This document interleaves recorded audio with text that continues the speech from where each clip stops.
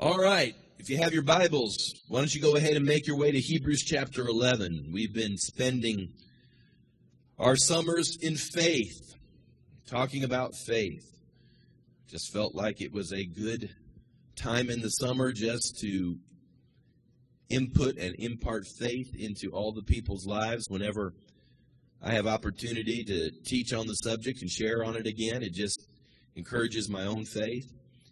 And we walk by faith, isn't that right? Not by sight. If you walk by sight, you won't see miracles. But if you walk by faith, God can get involved in your life, and He can do some over-the-top, supernatural, miraculous things. And so we want to stay in faith. We want to keep our faith up. And tonight, I kind of prepared a group of lessons, and as you can see, I just scrawled it out on legal pad. But tonight I want to talk about faith and the place of risk. All right? I'm going to share just a little bit. Remember, we don't give you any notes. The reason we don't give you any notes is because faith cometh by... Yes, faith cometh by hearing, and hearing by the word of God. I'll get back to giving notes again. Don't you worry. But I want you to listen. I want you to hear God more than fill in the blank. Hebrews 11 is the hall of faith. I'm going to begin reading with verse 6. I could read many of the verses in Hebrews chapter 11 in order to illustrate this, but we'll just read a couple verses. Hebrews 11, verse 6. We read these words, "But without faith, it is," what does that word say? Impossible. Without faith, it is impossible to please Him, meaning the Lord. For he who comes to God must believe that He is, and that He is a rewarder of those who diligently seek Him. Now we get into a couple illustrations. By faith, Noah, being divinely warned of things not yet seen, moved with godly fear, prepared an ark for the saving of his household, by which he condemned the world and became heir of the righteousness which is according to faith. What that verse is saying is simply this: nobody had ever seen rain before. You've heard that taught. Noah was commanded to build an ark because God said it was going to rain. Not only was it going to do something that they'd never seen happen before, but there was so much of it that was going to happen, they'd need a boat. And so Noah, by faith, built an ark. Now get this, there'd never been a flood, there'd never been rain. He's building an ark. Would you say that he probably had to eclipse the risk cliff in order to do that? I would certainly think so. Verse 8. By faith, Abraham obeyed when he was called to go out to the place which he would receive as an inheritance, and he went out not knowing where he was going. So here we find Abraham, the illustration, being led to a place that God said that he would receive an inheritance, and he just did it. Stepped out, did it, and didn't know all the details, didn't have everything at his disposal, but he did it. How many of you know there might have been some risk involved? Are you following me? You cannot talk about faith unless you have a conversation about risk. Faith and risk are linked up together. If there's no risk, there's probably no faith. And to have faith, it means that there's going to be some risk involved in it. So you can't go forward, if we look at verse 8, not knowing where you're going and not sense risk. Isn't that true? I mean, if you're driving to a place you've never been before and you're just going and you're just, I'm going to get there somehow, some way, don't have a map, didn't ask for directions, didn't Google MapQuest, they aren't going to tell me what turn to take. How many of you know? That's kind of, it's just, and you have a specific time you've got to get there. That's risky. That's mighty risky. And can I just share this with you? I wrote this down. This is really revelational. The hard part about risk is it's risky. Isn't that revelational tonight? Yeah, write that one down. Put that one in Facebook. Quote me on that one. The hard part about risk is it's risky. And the reason I say that even tongue-in-cheek is because risk has as a component of it a potentiality. And that potentiality is failure. Isn't that true? Otherwise, it wouldn't be a risk. No one wants to fail. No one wants to be embarrassed. Nobody wants to look like I'm stupid or I'm an idiot. But a part of faith is risk, and the reason risk just absolutely hits us at a level is because within it has the potential for us to fail. I'm the only one probably that does this. I read philosophers because I just enjoy the mental gymnastics at times. I don't understand triathletes. I don't understand why someone would go bike ride 20 miles and swim 20 miles and run 20. I don't know how far they swim and ride, and at the end of it, they're ready to collapse, and they think that's fun. In some strange universe, they think that's fun. So for me, I read philosophers, and I know some of you go, what fun is that? Well, it's kind of mental triathlete there, I guess. I read Kierkegaard. He's so funny because all the stories he tells, when he analyzes culture or the church, he always uses ducks as his example. Always. So you've heard some of Kierkegaard's stories out of me, duck stories. As much as I've read, I'd never read this duck story. And it was so good, I just printed it off. And I haven't read it enough or know it enough to be able to tell it by heart. So I'm just going to read it to you, okay? So listen for just a moment. It's called The Wild Duck of Denmark. A wild duck was flying northward with his mates across Europe during the springtime. En route, he happened to land in a barnyard in Denmark where he quickly made friends with the tame ducks that lived there. The wild duck enjoyed the corn and the fresh water. He decided to stay for an hour, then for a day, then for a week, and finally for a month. At the end of that time, he contemplated flying to join his friends in the vast Northland. But he had begun to enjoy the safety of the barnyard, and the tame ducks had made him feel so welcome, so he stayed for the summer. One autumn day, when his wild mates were flying south, he heard their quacking.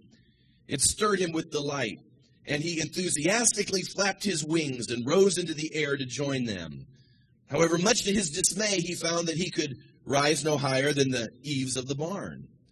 And as he waddled back to the safety of the barnyard, he muttered to himself, "Well, I am satisfied here. I have plenty of food.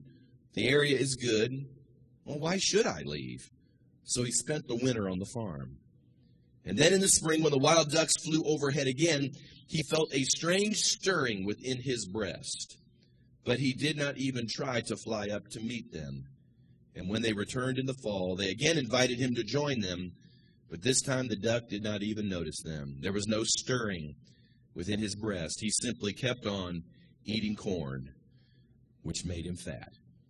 It's a little parable.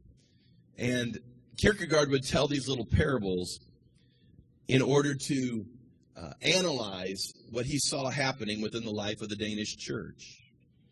And I don't know if you can make quick application, but what he is saying here is that he is saying that this particular duck that is mentioned here reached the place that he had lost his sense of adventure.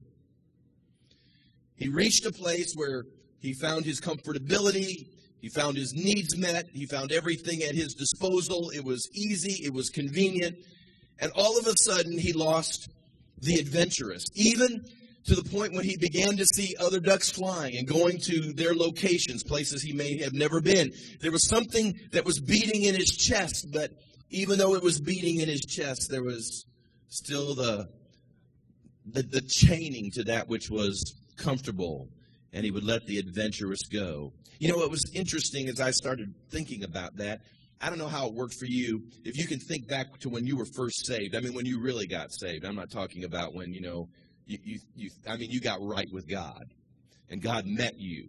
I started to think about that, and I'd do anything for the Lord. I mean, really, I'd do just anything. I'd be half crazy. In fact, some people said I was worse than any 10 demons they ran across, that I probably needed to be caged up for 6 months or so before I was loosed, because I would do anything. I mean, We did all-night prayer meetings. We did this. We would, that. I mean, just crazy things we would go and do. But isn't it interesting what happens is as you get older, this is what we do. We call it maturity. But can I just share this with you? Sometimes I think maturity is the code word for losing our adventurous spirit. You don't mature your way out of faith. You don't mature your way out of zealousness. You don't mature your way out of passion. And yet somehow or another, as we get more years under our belt and life becomes convenient and easy and all the things that we think about, it's amazing how suddenly we can watch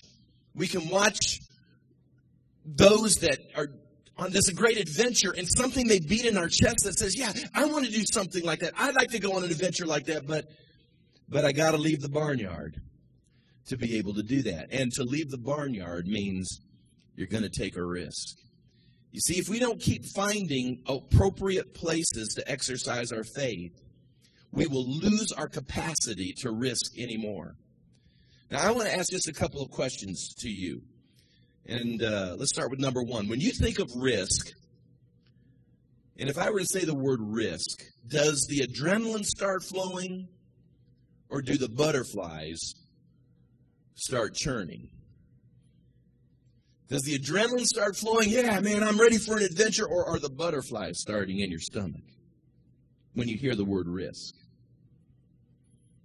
Number two, are you more apt to choose comfort where you are, or would you rather conquer new areas that God has for you?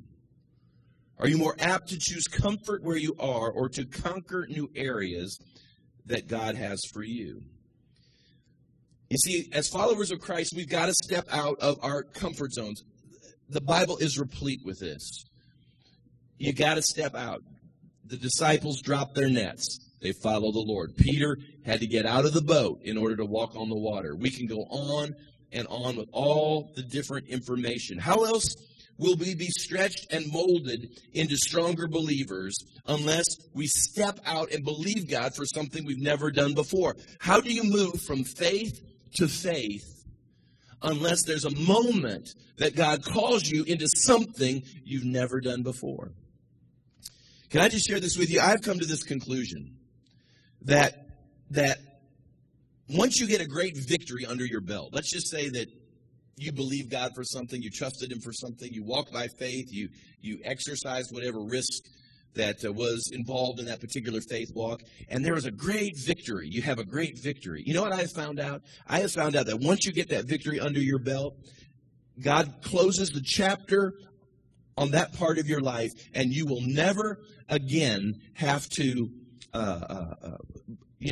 fear or walk in anxiety or anxiousness in that particular area again. God will have given you a measure of faith. You have operated in it. You've prevailed in it. And now you've conquered and you've completed and you're onto something else. And here's the thing that He does is that whatever risk value could be associated with that particular triumph, He will always up the ante for the next one.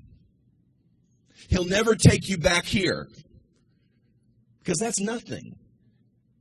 But all of a sudden, he takes you up to the next level, and He says, now you're going to have to believe me at this level. And so He's constantly doing this with us because we're growing and we're moving from faith to faith to faith. He ultimately wants us to get to water walking stages. But we'll never get to a water walking stage if we can't first get to the net dropping stage. Are you following me? Before Peter could walk on water, he had to first drop his nets. Right? So, that's how all of our lives work. He's going to have moments in our life, and most of us can track this in our testimony.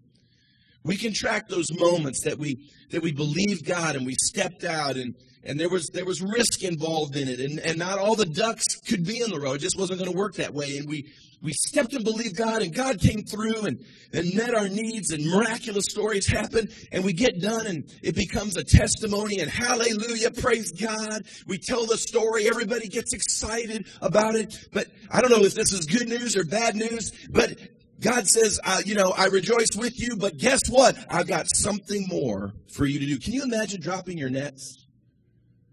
I mean, you gave it all up and followed the Lord.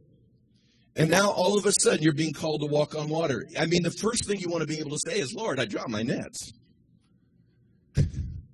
Isn't that enough? Apparently not. Not if you're going to walk with God. And so when God calls us to these places, there's going to be risk involved, and the question is, how will we respond? Tracy and I are currently refinancing our home.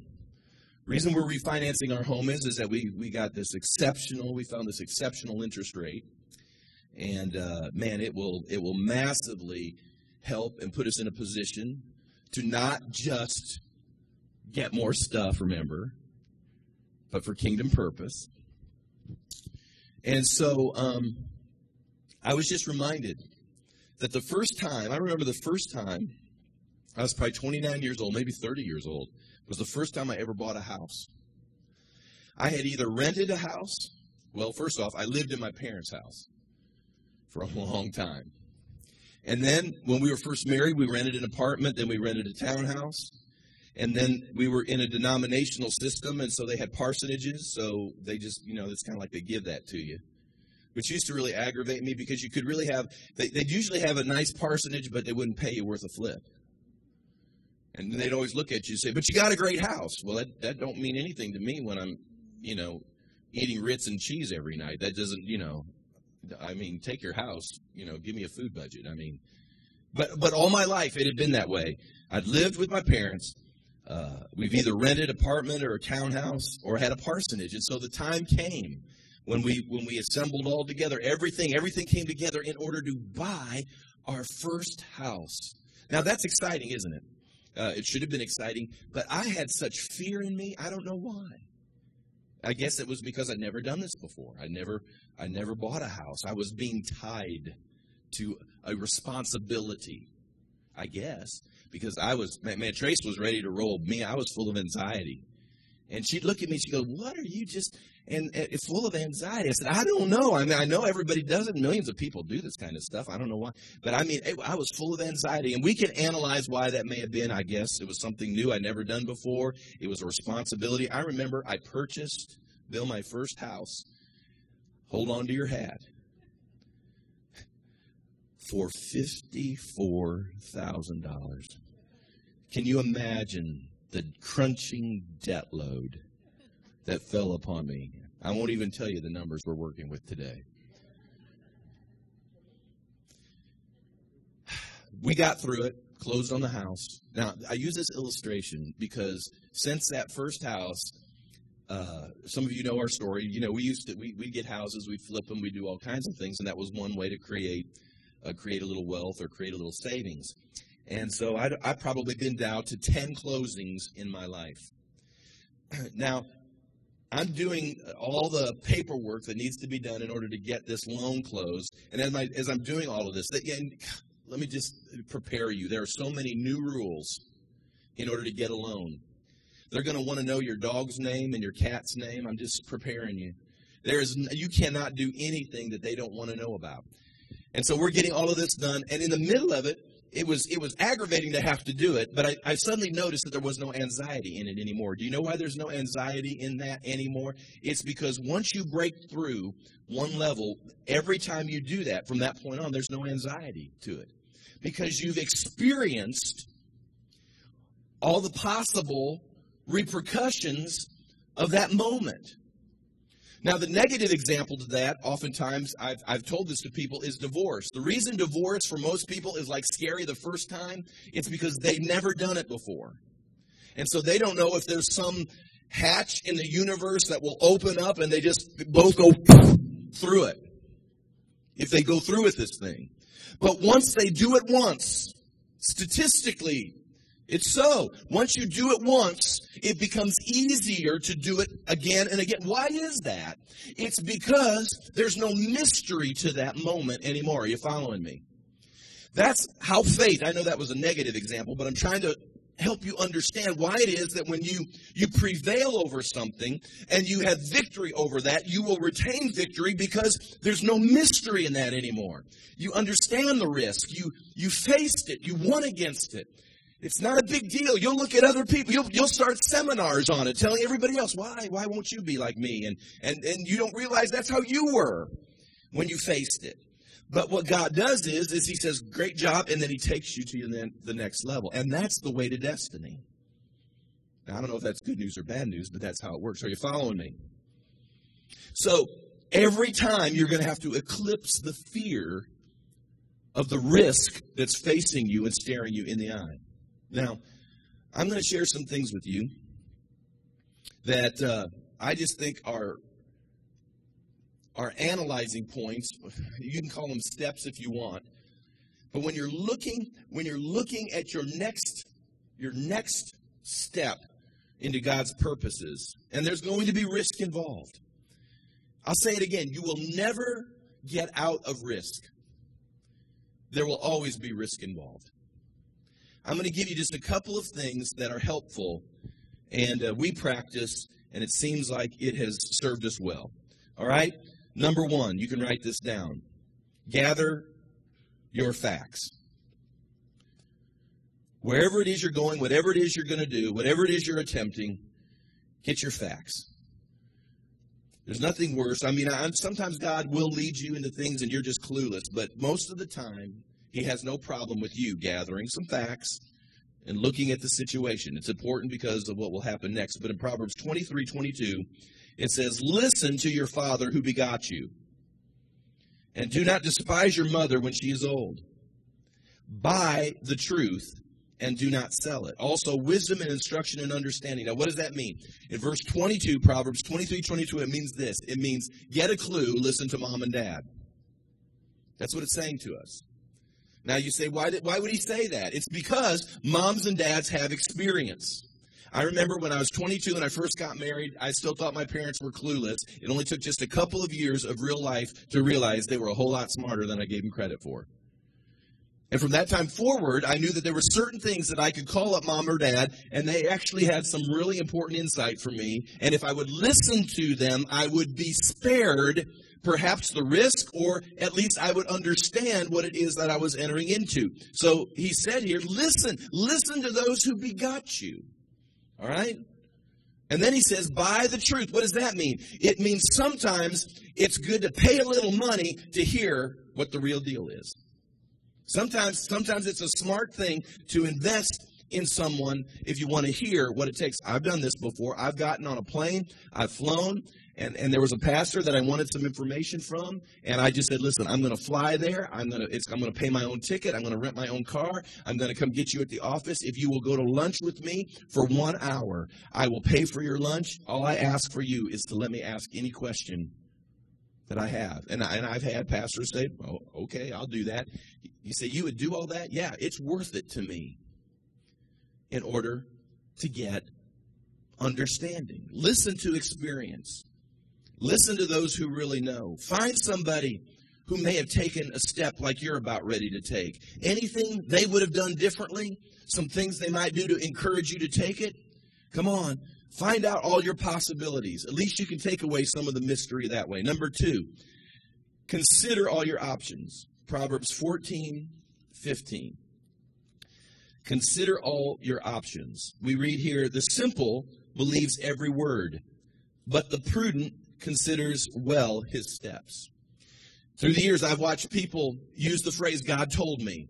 God told me to do this. Well, if God told you, who am I to argue with you? And you know the story. God told them, and they end up crashing in a ditch or running off a cliff.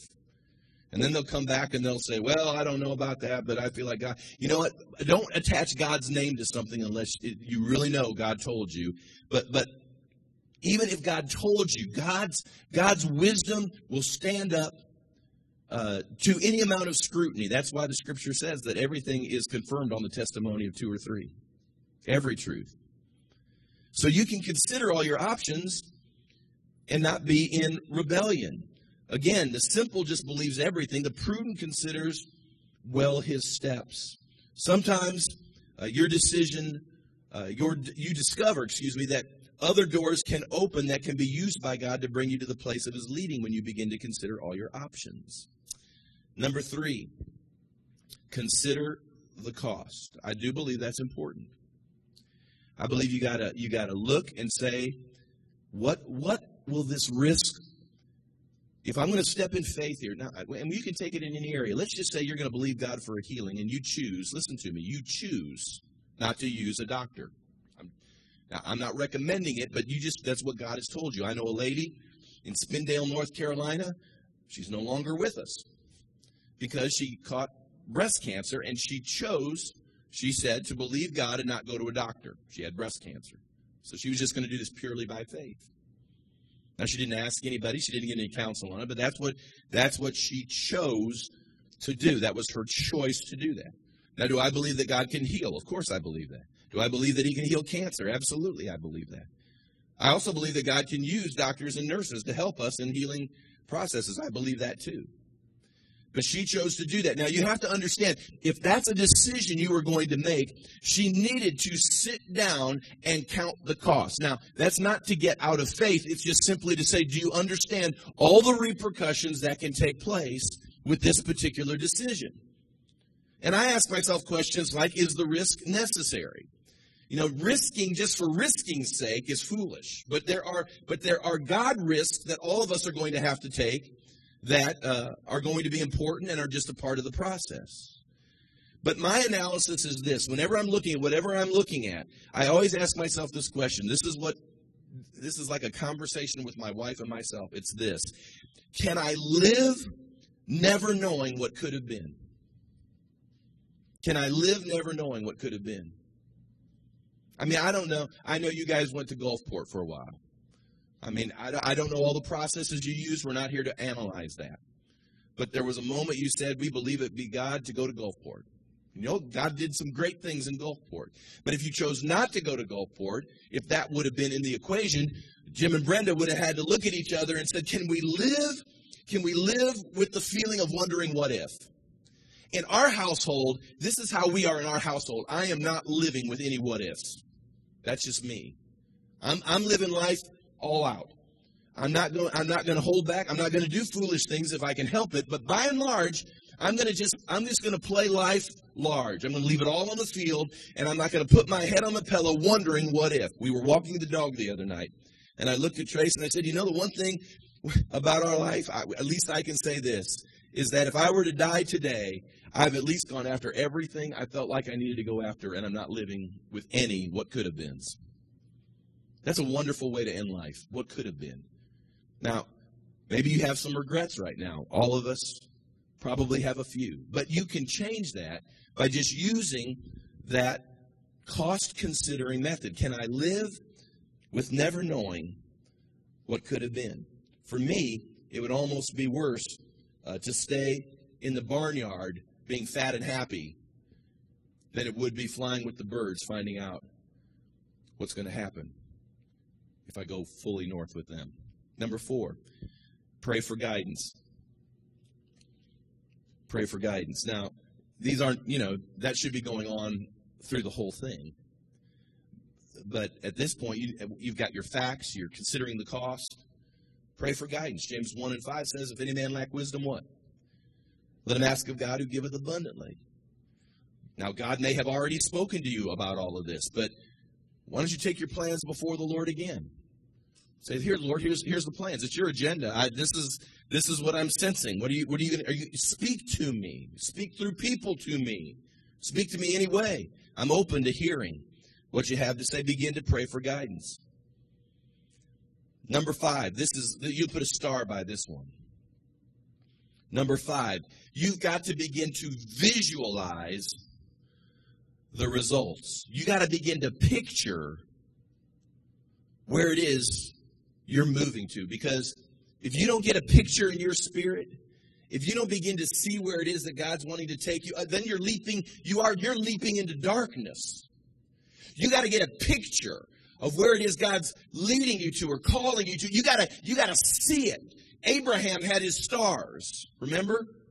God took him out of the tent and said, look at the stars. He began to have a picture. Caleb had this mountain that he kept looking at for 40 years until finally he said to Joshua, he said, give me that mountain. That's my mountain. They're fixing to go in and fight the giants. That's risky business. They've weighed the cost. They've considered their path. It's been before the Lord, and it's now time to go. And as he's going, the words out of his mouth are not, there's going to be a lot of giants around here. His word was, give me that mountain. Are you following me? You got to begin to picture where it is God's taking you. You can't picture calamity. You cannot picture failure. There's no other option, man. If you're jumping out of the boat, you better picture yourself dancing on the sea. Otherwise, you're going to be wet. Are you following me? Every Christmas, some of you have heard my story, we put lights up on our house at Christmas. And it's a big ladder that goes to the point. Now, I don't know if it's, for some of you, it'd be no big deal. For me, it's a big deal. I'm not a heights fan. And I can tell you every year I will tell you this, that the first year this happened, because it was the first time I'd ever done it. Now, years after this, I haven't had the same fears, because once you do it once, see, it's under your belt. But I remember that first year, I put that ladder up, especially get at the point of my house. It's a long way up there. Now, it doesn't look too far when you're standing on the ground, just kind of looking up. It doesn't look that far. But you get on a ladder up there, and you're putting up those lights and things like that. Just wait, Scott. You're just kind of hanging on a ladder. Now, here's the deal. I remember, man, because the whole time I'm up there, because I kind of have, I'm with heights, I'm a little skittish. I'm not a heights fan. And I remember I was about halfway up that ladder, and you kind of do this. And it's a whole lot longer to get up there than you imagine. And I remember about halfway up, there inside of me, I had to say this. I said, Kevin, from this time forward, you can no longer look down. You cannot look down. Because if you look down, that's when it starts happening. And literally what I did was, I remember this now, this is all coming to me. When I got to the top and I'm putting on those things, I started envisioning that that I was only on a step stool. Now, isn't that weird? But that's the truth. I started up there. I was, 30 feet in the air. But I was envisioning I was on a step stool. And the minute I started getting step stool in my psyche, it's like all the fear went away. And it was no big deal just to do everything that had to be done. And then the next Christmas, and then it's been 3 Christmases since that has happened, I've gone up and down that ladder easily. Why is that? It's because you eclipse your fears, you get over the risk, you visualize, I've only got one way to go. I can't look back. If I look back, I'm toast. If you look back, when you make your leap, you cannot look back. You got to say, this is not, I'm going to try, and if it doesn't work, I can jump back. It doesn't work. You got to burn your ships, and you just believe God and say, God, there's no going back. It's you and me, and I'm believing you. And if you got to pull my tail out of this, then so be it. Amen. Or you can stay in the barnyard. Number 6. I think this is a good one too. You announce the decision. Romans 4:17 says that we call those things that be not as though they were. We taught on that. You call those things that be not as though they were. When you begin to declare, when you begin to announce, it does several things. Number 1 is it begins to move. God's linked to your confession, and he begins to move, and he begins to orchestrate all the things that need to come into the place for you to begin to move in that direction. But your declaration also does this. It puts you on the line. Now, I'm just here to tell you that not everybody is going to be your cheerleader when you take your risk. I wish I could tell you that everybody will clap their hands and be an encourager. Truth be told, you'll have everybody run up to you and say, I don't see it. You'll probably fail. I knew 10 people tried to do that. Never worked for them. And so don't be ignorant that you won't have those voices. They haven't gone through the processes you've gone through. Maybe they've never dropped their nets. Maybe they've never built their faith up to the place that God has brought you. And that means you can't always listen. I've had people look at me and say, Pastor, I don't know that I'd do that if I were you. Well, you probably wouldn't do it if it were you, because you haven't dropped your nets yet. I've lost everything.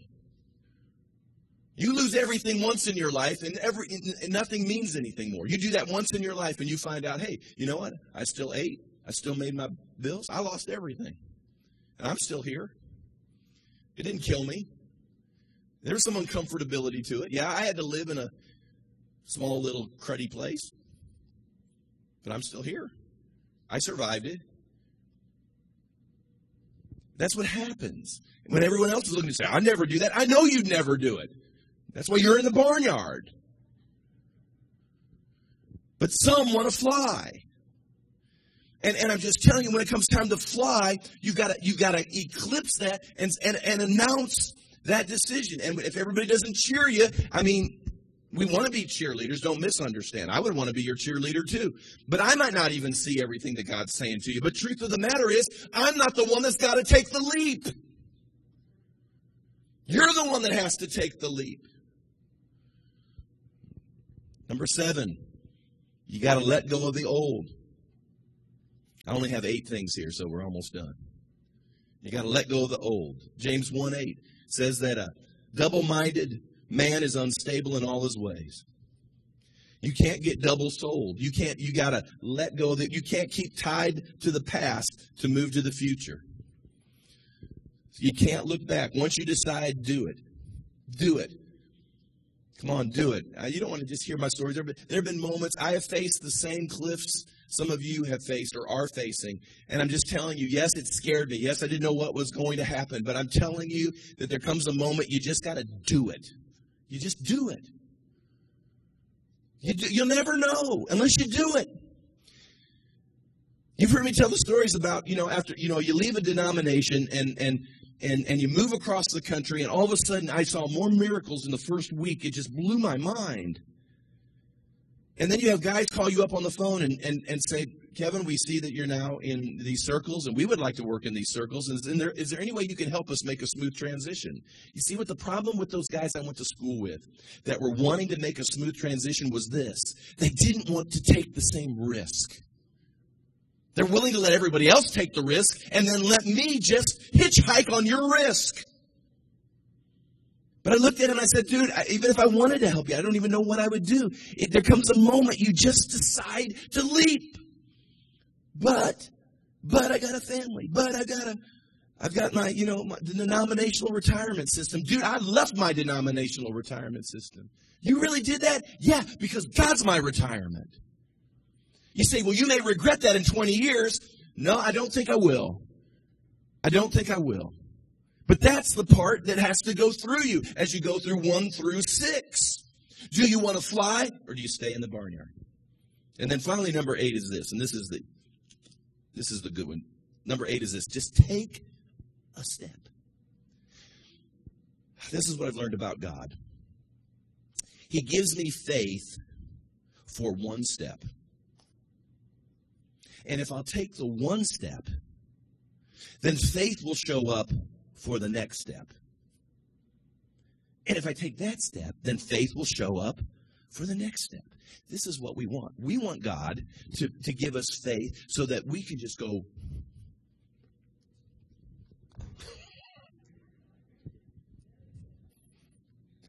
I don't know what that looked like. I'm glad we do not do DVDs. Yeah. And when we do, we'll stop doing that. I don't know what your first. There's got to be a first step, and if you take your first step, He'll be there, and then He'll give you the next step, and He'll be there.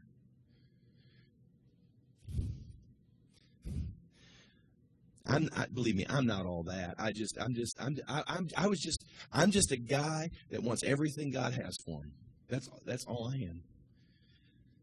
In some measurements, I'm probably not nearly as successful or dramatic as other ministers of the gospel. All I have is my story and my walk. But this much I know: there have been times in my life that all I knew was throw it in the Ryder truck and just go.